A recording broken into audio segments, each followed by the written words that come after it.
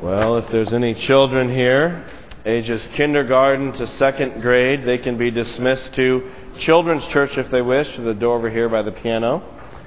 And while our children are departing, I would invite the rest of you to open up your Bibles to Isaiah chapter 37. It's on page 711. That should be easy to remember. Isaiah 37, verse 5 on page 711.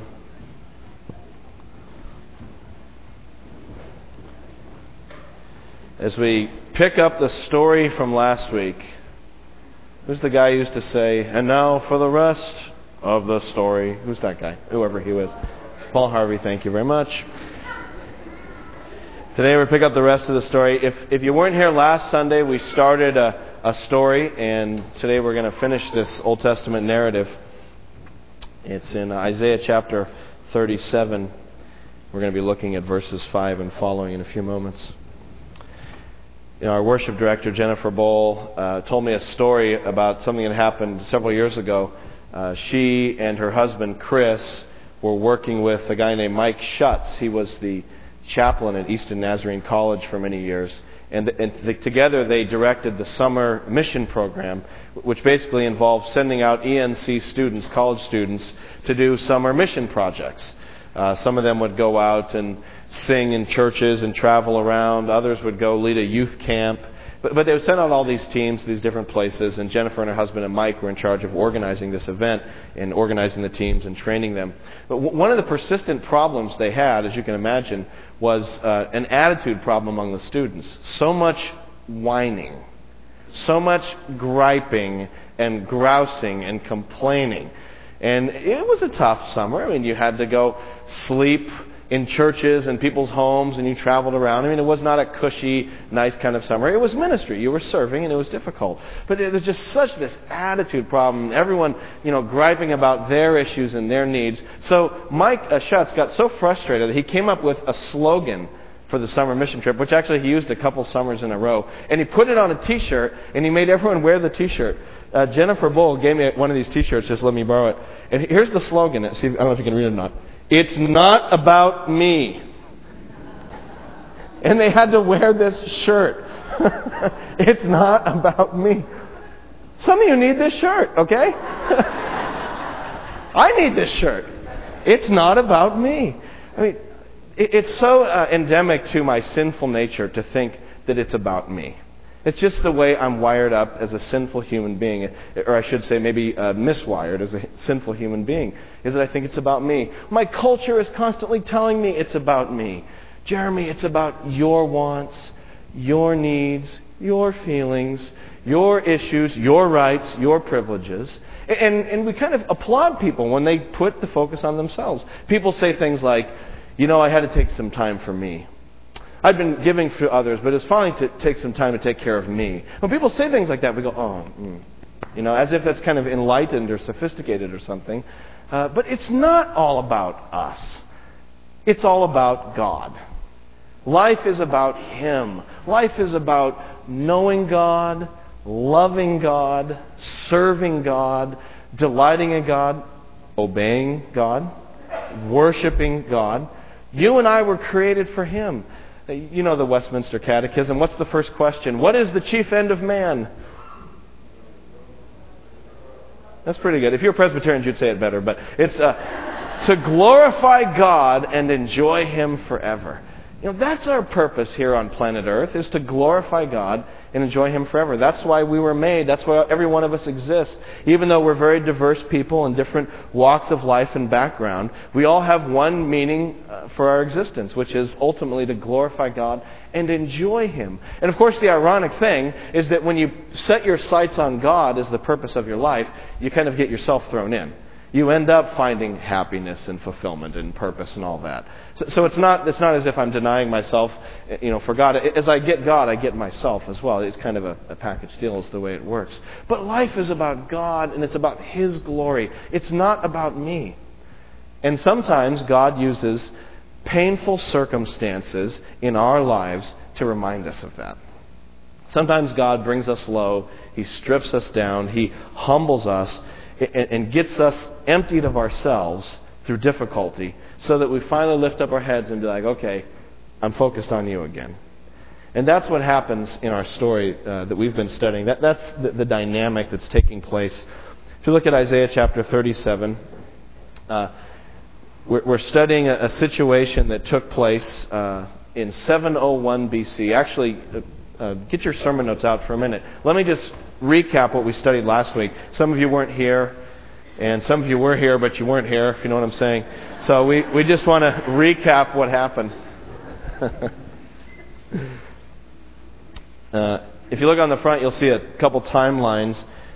And we've seen this timeline many times. If you look on the far right, you'll see a big long arrow going up. It goes from Sennacherib up to Hezekiah. And then there's a little explosion thing at the top. That's the conflict that we've been studying. It took place in 701 BC when Sennacherib, king of Assyria, invaded Palestine, invaded Judah. He attacked Judah. He just wiped out all the cities and villages, and he besieged the capital city of Jerusalem with Hezekiah in the city. If you look on the next page, you'll see a map. And you'll see some arrows going down. This is a map of Sennacherib's invasion route. He went down the coastal route through Palestine and sacked city after city, subjugated people after people, asserting himself. And if you remember last week, we said we know the way that he went because archaeologists have actually found Sennacherib's account of this same invasion.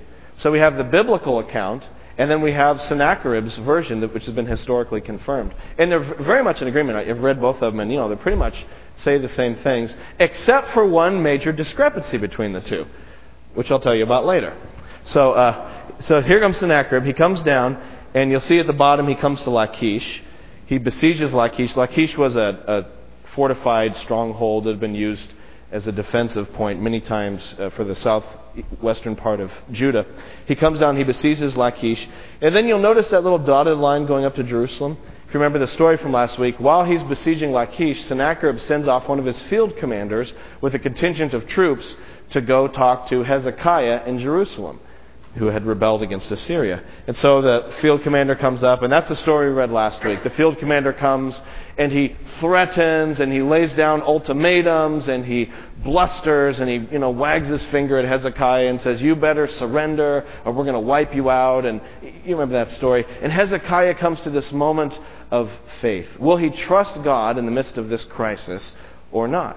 And you remember the story. He trusts God. Remember, he did two things. He repented, and he believed. That's what we studied last week. He repented of his faith in Egypt and other things, and he put his faith fully in God. He said, "I'm going to trust God through this circumstance." And that's where we pick up the story today.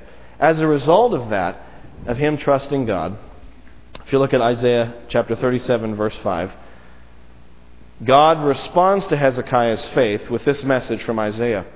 It says, "When King Hezekiah's officials came to Isaiah, Isaiah the prophet said to them, 'Tell your master, this is what the Lord says. Do not be afraid of what you've heard. Those words with which the underlings of the king of Assyria have blasphemed me. Listen, I'm going to put a spirit in him so that when he hears a certain report, he will return to his own country, and there I will have him cut down with the sword.'" So Isaiah says, don't worry. God's going to take care of this. You've put your faith in the right person. God is going to win this battle. Just have patience. You'll see what happens. And sure enough, verse 8, when the field commander heard that the king of Assyria had left Lachish, he withdrew and found the king fighting against Libnah. Now, if you look at your map again, keep your Bible open and take your map in the other hand, you'll see the dotted line going from Jerusalem over to Libnah. And then you'll see a kind of a little arrow going up from Lachish to Libnah. I tried to fit that arrow in, didn't do a very good job. So apparently Lachish had fallen, Sennacherib moves to Libnah, and the field commander comes over and joins him. Now, why did the field commander leave? What was it that called him back? Well, we find out in the next verse. If you look at verse 9. It says, "Now Sennacherib received a report," just like Isaiah said would happen. He received a report that Tirhakah, the Cushite king of Egypt, was marching out to fight against him. So this is kind of what happened. Sennacherib's doing his thing in Judah. Then he gets this report that the Egyptians are coming up. Now, the Egyptians were probably the only real military threat to the Assyrians, even though the Assyrians were still bigger than the Egyptians. But that was probably the only threat. So probably what happened was he heard about the Egyptians coming, and so he calls his field commander back from Jerusalem. He summons his troops, and he gets ready to go fight this battle against the Egyptians. He needs all of his reserve troops. So that's what's taking place here. And I can imagine everybody was celebrating, everyone was rejoicing, everyone's, oh, the field commander's gone, Jerusalem is saved. But just as they're starting to rejoice, Sennacherib sends a letter. See this in verse 9?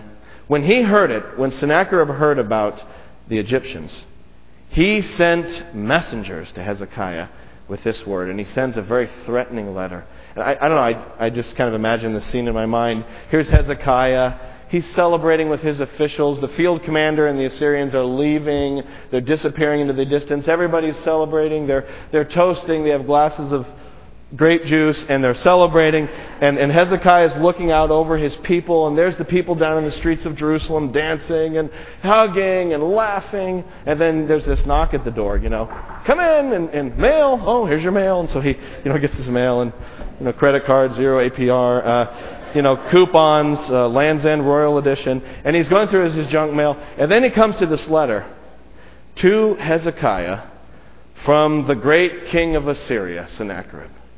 And you could just see kind of the color going out of his face, and he shakingly opens it and pulls this letter out. And here in his hand is this blistering letter. Look at it in verse 10. Say to Hezekiah, king of Judah, do not let the God you depend on deceive you when he says, Jerusalem will not be handed over to the king of Assyria.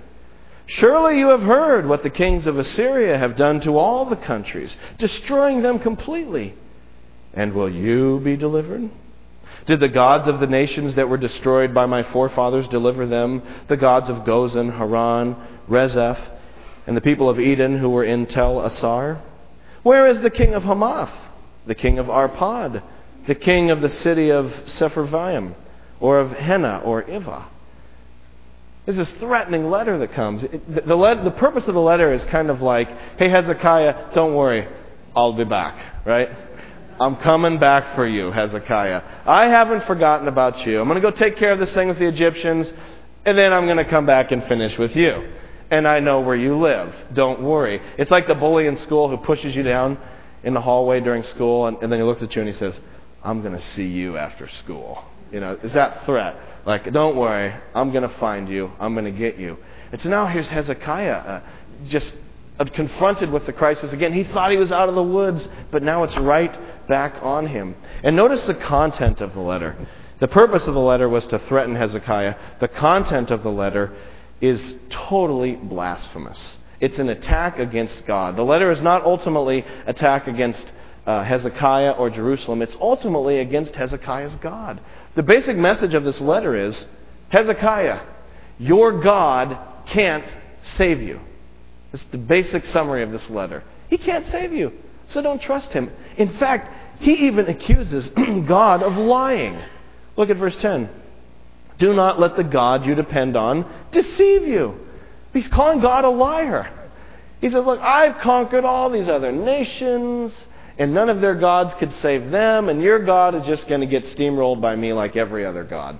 There's no one who can stand up against the great king of Assyria. And so it's really an attack against God. And now Hezekiah finds himself in another test of faith. He just came out of one, now he's right into another one. Isn't that how it works?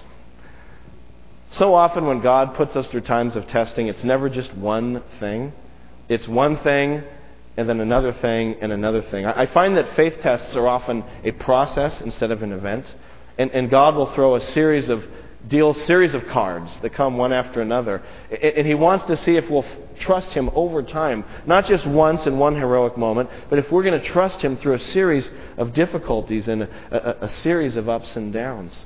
There's someone you can be praying for in our church. Actually, it was in our church. Some of you know John and Christina Bowman. They were in our church for many years. They just moved down to Virginia, and he was out of work for about a year. Just got a job down in Virginia. And so, he comes out of that one faith test. Well, they moved down there, and all their stuff was in a truck and a moving van, all their earthly possessions. They're waiting to move into this house.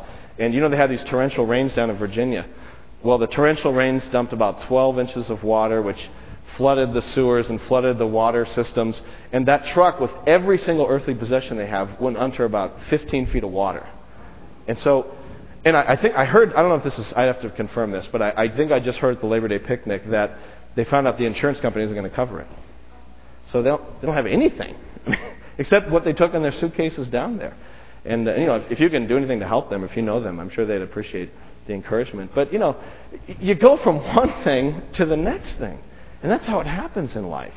And, wow, God is really testing them. I don't know why, but He's developing their faith. And we need to pray for them. We need to stand beside them. Even though they left here, but they've really been part of our church.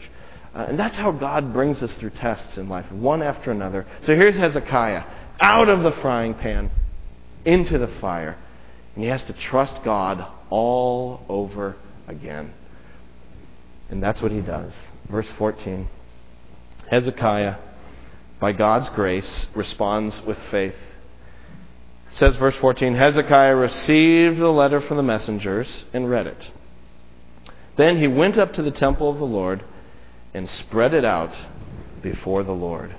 So he took this letter and he spreads it out before God. I love that picture. I just think it's a beautiful picture of taking all of these things that you're concerned about and just spreading them out before God. Not that God, needs to read it or something. I mean, God knows what it says. But it's the symbolism of just surrendering it to God.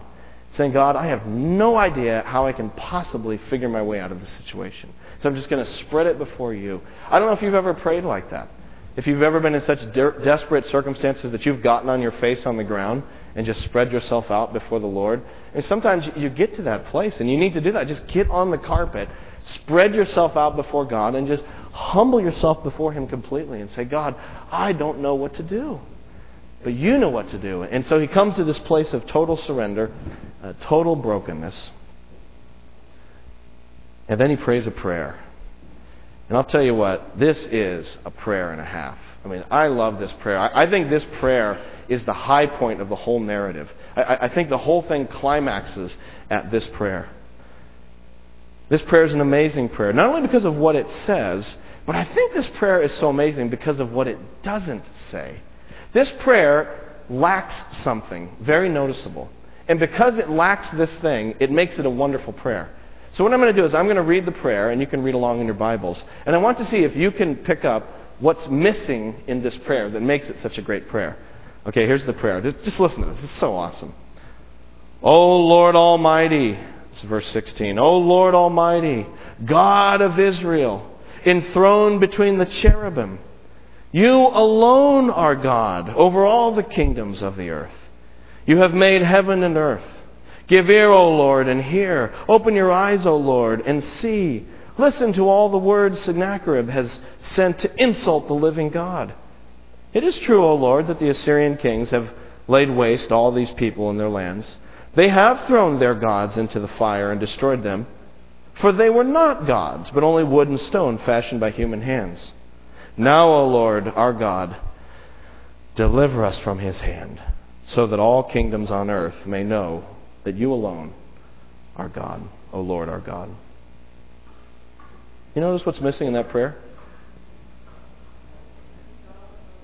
There you go. Someone said it. It's all about God. I don't hear a lot of I, me, my, we, us, ours. The first person pronoun is noticeably lacking. There's not repeated references to self.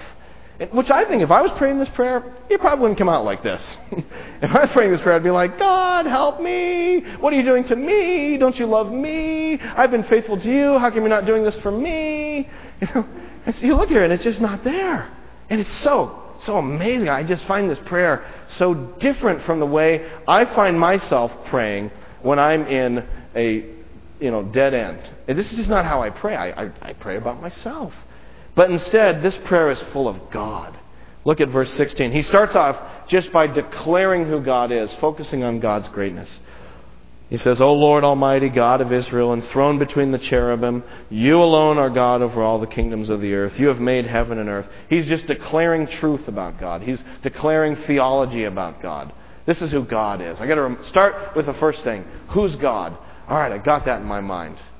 And then notice the thing that he's really upset about in verse 17 is that God is being insulted. This is the thing that really is grating on Hezekiah. How could they say this about God? So verse 17, give ear, O Lord, and hear. Open your eyes, O Lord, and listen and see. Listen to all the words Sennacherib has sent to insult the living God. What really bothers him is there's this king out there who's rubbing God's name in the dirt, and that just grinds him. He says, God, I can't believe this. He's concerned for the glory of God. And then in verses 18 and 19, he kind of talks through the letter. He's sort of praying through the letter. Sometimes we have to do this when we pray, is thinking through reality from the divine perspective. You're facing a situation. You almost have to talk your way through the situation except from God's perspective. And that's what he's doing.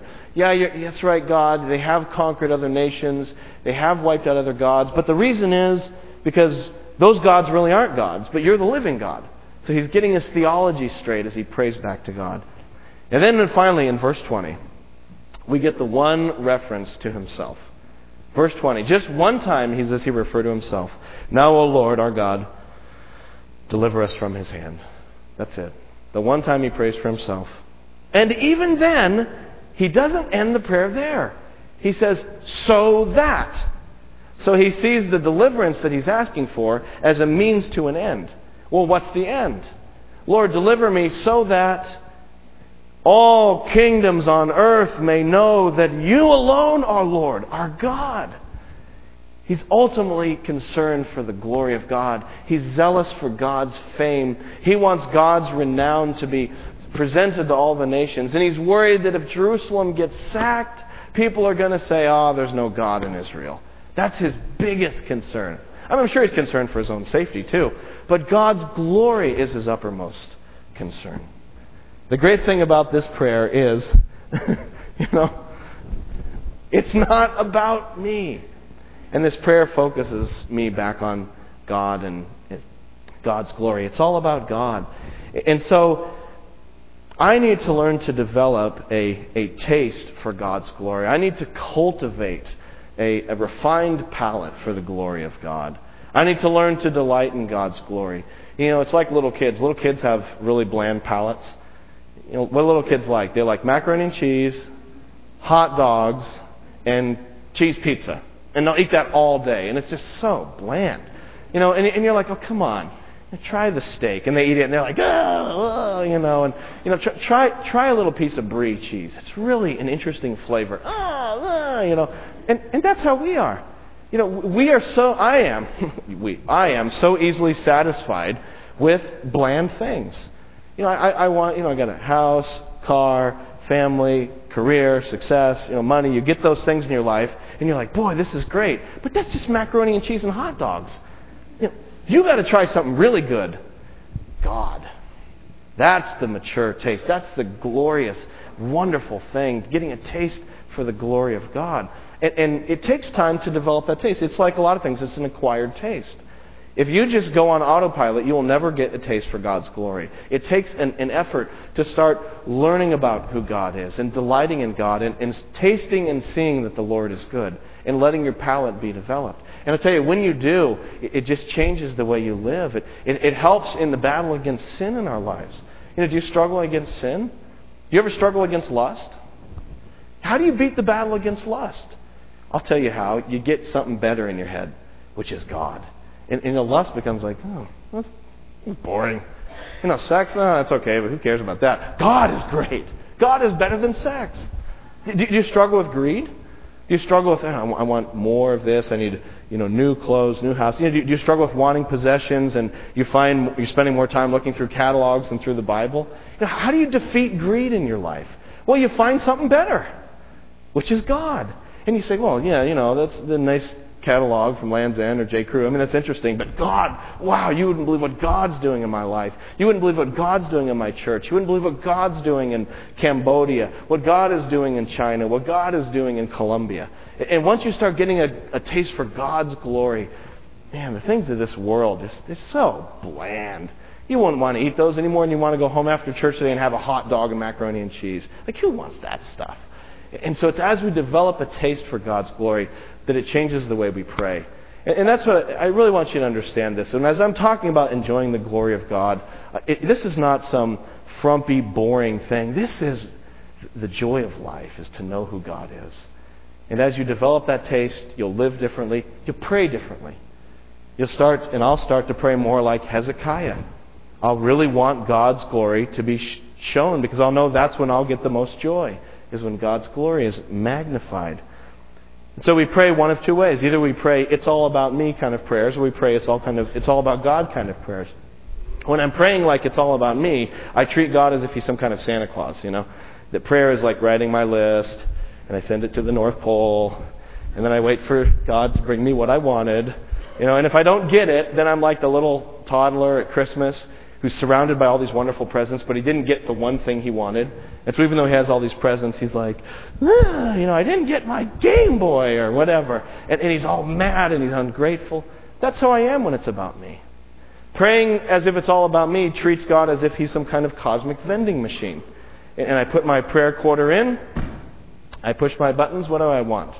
I want this, I want that, I want this, I want that. And it doesn't come out. So what do you do with the vending machine when it doesn't come out? Right? And God, I can't believe you're as if God is some kind of just machine that spits out whatever I push the buttons. And that's all about me kind of praying. When life gets tough, all about me kind of praying gets angry. Because it says, how could God do this to me? But when it's all about God, life gets tough, and I don't get angry, I get curious. Because now I'm curious to see how God's going to glorify Himself in this situation. I'm like, this is going to be interesting to find out. God, you got to glorify yourself. This is a horrible thing I'm in, but I believe you can get glory from this. Let's see how it happens. And it makes life just a different take on life, and you pray differently. You pray for God's glory. So how do I pray? How do you pray? Do you pray for your mortgage? Do you pray for financial situations? Do you have financial crises in your life? Can you ask God for the financial resources you need? Yeah, absolutely. Can John and Christina Bowman ask God to provide for them furniture for their house and their home now that theirs has been wiped out? Yeah, and I'm sure they are. And you should. And we should pray for our financial needs. But the question is, am I equally or more concerned about the financing of global missions around the world? Does that bother me? Do I sit around and everyone go like, man, how are we going to raise money to get missionaries to Western Afghanistan where there's several unreached tribes? How are we going to get someone there? Am I concerned about that? Am I concerned about God's glory around the globe? Or does it just stop with me? Do I see myself as a means to an end or not? How do I pray for my children? I pray for my children. My wife and I pray for our children. We pray that God will bless them. God will take care of them, that He'll keep them safe, that they'll grow up to be well-adjusted, stable people.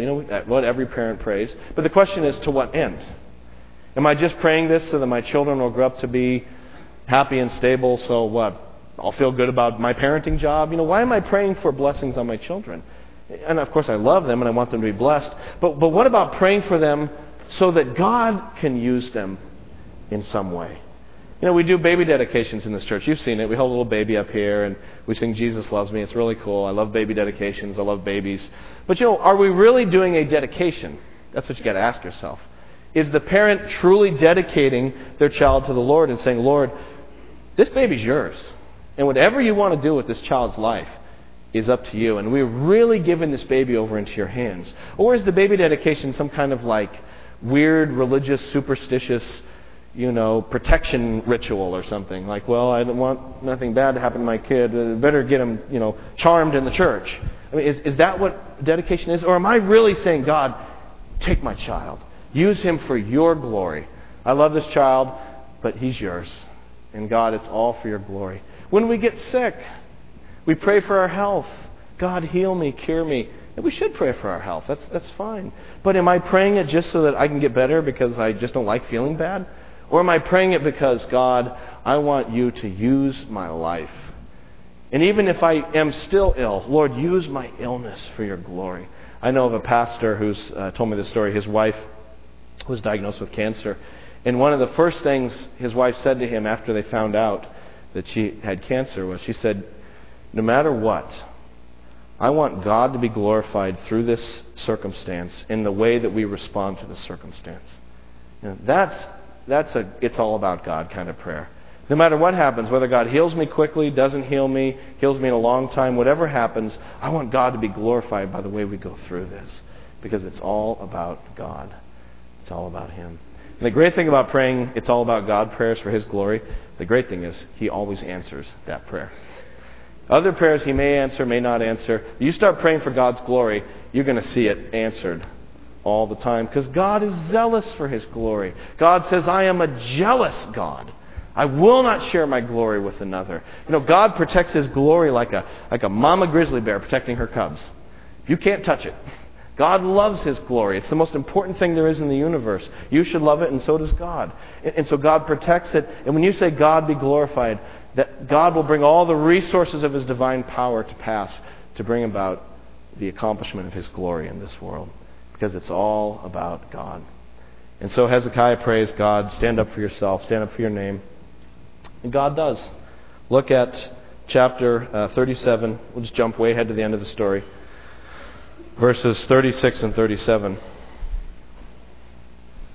So Sennacherib leaves. He's out camped in the field somewhere. Verses 36, 37. It says, "Then the angel of the Lord went out and put to death 185,000 men in the Assyrian camp. When the people got up the next morning, there were all the dead bodies. So Sennacherib, king of Assyria, broke camp and withdrew. He returned to Nineveh and stayed there." The good news is, it's not about you. Isn't that great? That's the most liberating news I've heard all day. It's not about me. It's so wonderful to hear that. Because now I'm free to live for God. And I find my joy in my life actually secured by focusing on Him instead of myself. It's a great irony, but it's a wonderful thing. So live for God's glory. Let us be a church that develops a continual taste for God's glory. Let us be concerned for the glory of God on the South Shore and all around us. Let's pray.